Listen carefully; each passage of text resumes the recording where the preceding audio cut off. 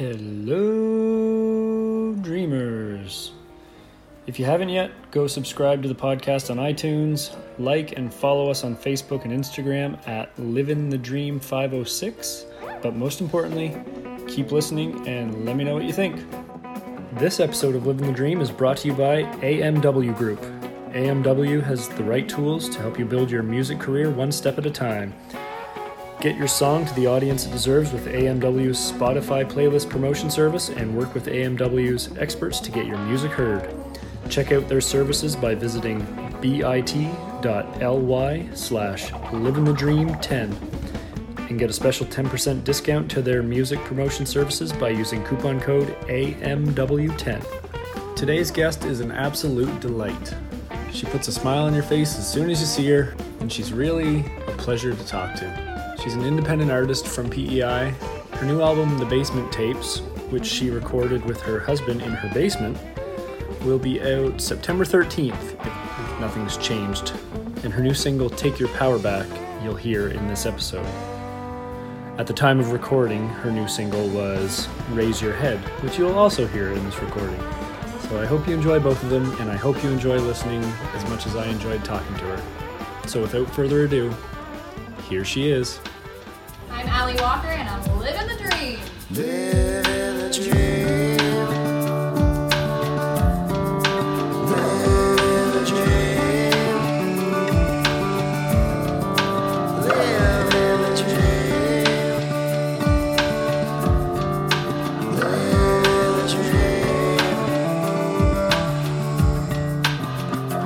Living the dream. Living the dream.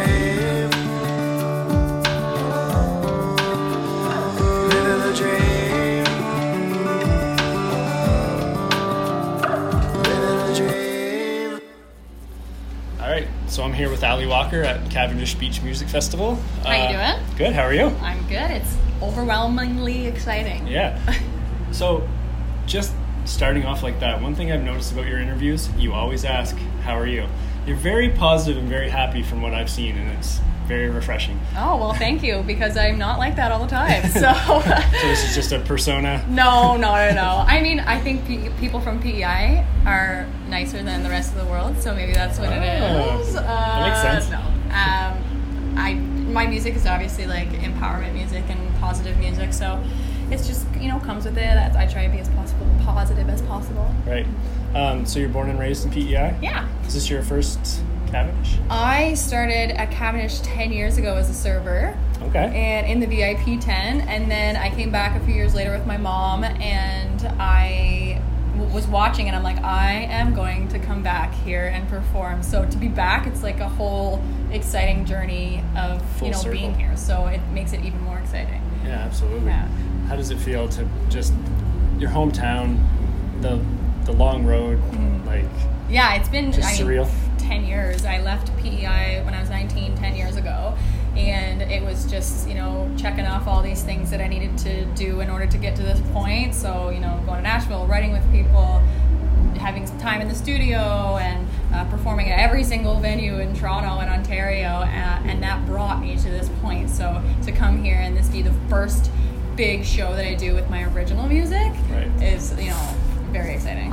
Yeah, so with original music, before that, were you more of a cover performer? Oh yeah, I did the whole cover thing, 4 hours of covers at a bar with one person watching you. I've done that, I've done weddings, I've done corporate events. It's like, you gotta pay your dues, and I think I'm done paying them. Hopefully that'd be nice. Yeah, for sure. But yeah, I mean, it's great because you get to learn. It makes your singing better because you're singing all different types of music. It makes my music knowledge better because I get to learn different types of music. So, I have to be somewhat grateful for it. Yeah. What would a typical set list look like back in the cover days? Cover days. Well, we used to be fully country, so it would be like, Shania Twain and Luke Bryan, and then we realized that people wanted to hear other things, so we do like AC/DC, like Bryan Adams, like Jesse's Girl, the typical like Classic 80s, rock. the summer of '69. Yeah, we do a lot of classic rock, which is interesting, but it's actually still fun. It's to get paid to play music is still like mind blowing. Still a dream? Yeah, so I'm still happy. For sure. Take your power back, you're worth more than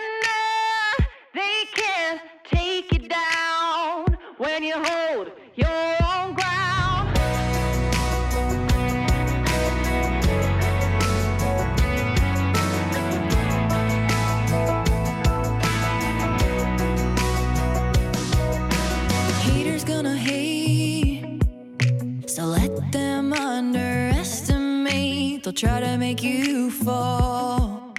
When they don't know you at all, they'll tell you you should quit, and that you're no good at this. But you know in your heart that you've come too damn far. So take your power back. You're worth more than that. They can't take it down when you hold your own ground. So take your power back. You're worth more than that. They can't take it down when you hold your own ground.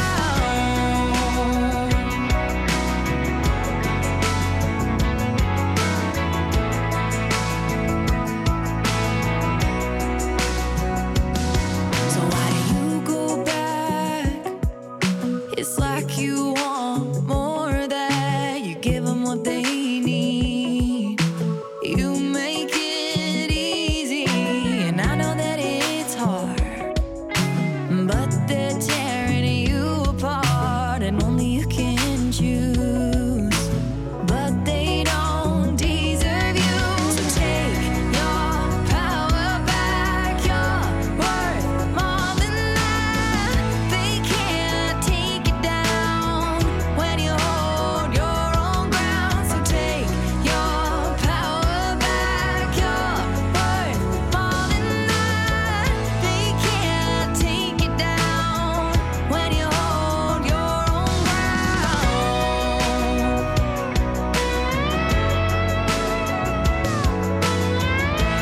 your power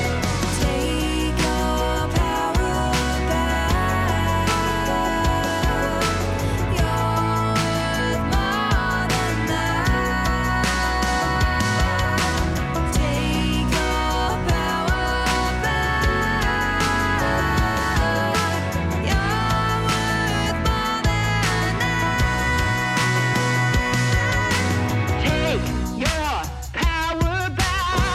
You're worth more than that. Take your power back. You're worth more than that. Take your power back. You're worth more than that. They can't take you down when you hold your own ground. So take your power back. You're worth more than that. They can't take you down when you hold your own ground. So take your power back. You're worth more than that. They can't take you down when you hold your own ground. So you moved to Toronto at 19. How difficult or how easy was that decision to make? Very easy. For some odd reason, I was extremely fearless, which I'm not sure where the heck that came from. But I just moved. I just did it. I had one suitcase and a guitar. I had nowhere to live. I lived on my friend's floor, and then after 2 days, she was like, "Okay, you need to go." And then fast. yeah, and then I lived on this other friend's floor, and for like a week, and then I found an apartment, and it was just super fearless. And like that's when you just believe in something, nothing matters, and you just go for it. So I'm grateful that I did that, and I met my husband, and now we live in Hamilton, which is an hour away. So my life is very much in Ontario. So to come back here, it's even more rewarding because I just love PEI so much, and so it's great to be back. Cool. Yeah. Did you have lots of support from friends and family when you made that decision? Well, I wasn't the best 10 years ago, so, but I knew there was something. There was a little bit of something underneath it all that I knew was there, but it took a long time to have people believe in me. Like, it wasn't until really I put this original music out, because I wasn't really posting anything for like 10 years, so they were like, well, what are you doing? So at the beginning it was like, oh, you're a bit crazy, but now that they see my vision and see me actually doing something, it's, you know, the support from not like my parents and my family and my friends, but also the support from the East Coast in general is crazy. Yeah. Yeah. When you got off the plane in Toronto, that young, like what were the first few things you did to really start working towards your goal? Well, I was actually on Much Music for their VJ search within like a week of being there. Oh, really? Yeah. So I got top 10 and then top 5, and then I got second place. So to have that and like being on TV literally within a week of being there, I was like, oh my god, it's so easy to make it in this town. Well, no, because I didn't win that. And then I was like, well, how in the world do I meet people in the music industry? And within a year I met my husband at a Rascal Flatts concert in Toronto, and we were introduced as songwriters, like we should write together. And so we started writing together. He saw that I had potential but needed a lot of work, so he's the one who has been, you know, putting me through the ringer, and I wouldn't be where I am without him. He's my manager, he's my producer, he's my drummer, so if I wouldn't have met him, I don't know where the heck I would be. Right. Did he have a background in recording? Like, I know you guys record all your own stuff, so like, is that... His journey has been the same as mine, kind of on the producing side. So he knew how to produce when I met him, but to watch his journey also come to fruition at the same time as my like flourishment is pretty cool, because he's just gotten so much better at producing, and for us to have that team now where he just knows how I want a certain song to sound, it's like we don't even have to speak and it just happens. Yeah. So the new album, The Basement Sessions, what I've learned so far. So you guys are recording all that yourself? Yeah, in the basement. Is it close to done? Is it? Yeah, so we write it in the basement, we record it in the basement, and I've been putting one song out per month for 10 months, and I'm on song 7, so I have 3 more, and the album's coming out in September 13th, and it's like we do it in real time, so it's like the next song's not even done and it's coming out in a few weeks, so it's like we're always in the studio doing stuff, we're always recording videos, but you know what, we will make it happen somehow. Right. So the new single, is that Raise Your Head? Yep.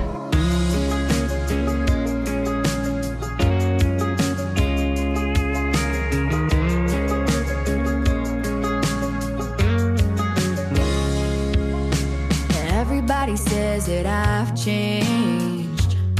Well, thank God, but I don't really know how to explain or respond. But I've been through hell, I've even been to war. There's no way that I could be the same as I was before.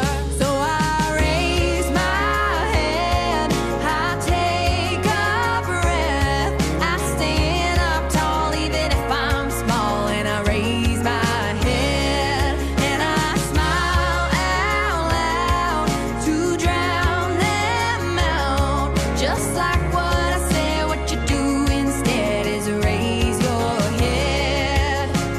Hey, hey, hey, raise your head. Everybody knows when you kick down, you get up, but nobody knows how to get found.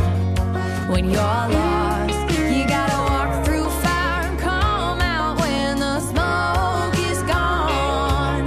To talk about how long the road was that you were on. So I raise my head, I take a breath, I stand up tall even if I'm small, and I raise my head and I smile out loud to drown